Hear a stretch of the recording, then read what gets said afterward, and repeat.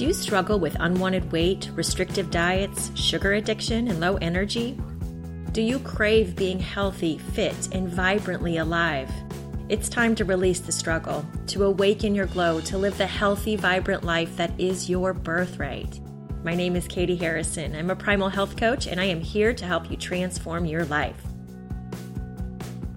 I recently received a fantastic reader question regarding dairy. There's quite a bit of dissension in the ancestral health world regarding dairy. For example, paleo enthusiasts typically avoid it. Primal enthusiasts enjoy dairy, but in moderation. And keto and low-carb, high-fat enthusiasts generally think dairy is just great. So should you eat dairy or not? Well, there's a few factors to consider. The first one to consider is that dairy contains lactose. Lactose can be a problem if your body does not have the digestive enzyme lactase. Lactase is the thing that breaks down the lactose, and many individuals stop producing lactase after weaning from breast milk. This makes lactose difficult to digest. Lactose intolerance can be assessed by a doctor with a blood glucose test or a hydrogen breath test. Symptoms of lactose intolerance include gas, bloating, diarrhea, and stomach pain. The second thing to think about is that dairy contains casein, or whey. Some people are allergic to this protein. An allergy can be assessed by a doctor with food sensitivity labs.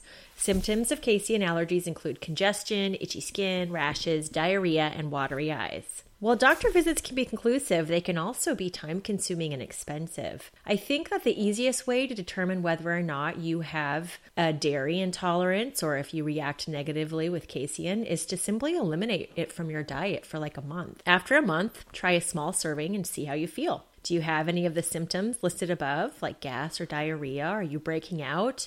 Do you have a rash? Are these symptoms mild or are they severe? Now, I feel pretty lucky because I have no problems with dairy products.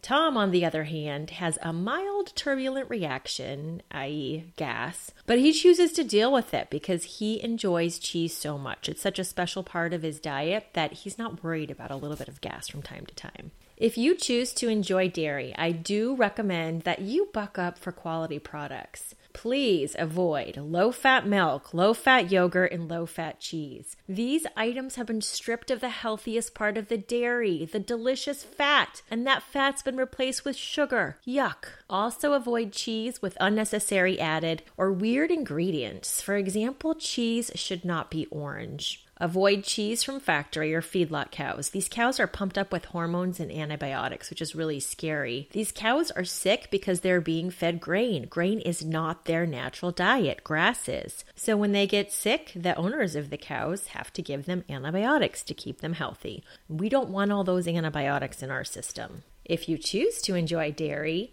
go for the full-fat cream and yogurt from pasture-raised, grass-fed cows. It's so delicious, and it's really better for you. Eat full-fat cheeses from pasture-raised, grass-fed cows, and enjoy full-fat sheep and goat cheeses, which in my opinion are the very best option. Goat and sheep cheeses tend to cause less disturbances in the gut. They're both lower in lactose, and they have a different type of casein that is generally less disruptive to the system. Also, when you're looking at ingredient lists, they should contain minimal ingredients. For example, I was just looking at a package of goat cheese in my fridge, and it says cultured goat milk, salt, and enzymes.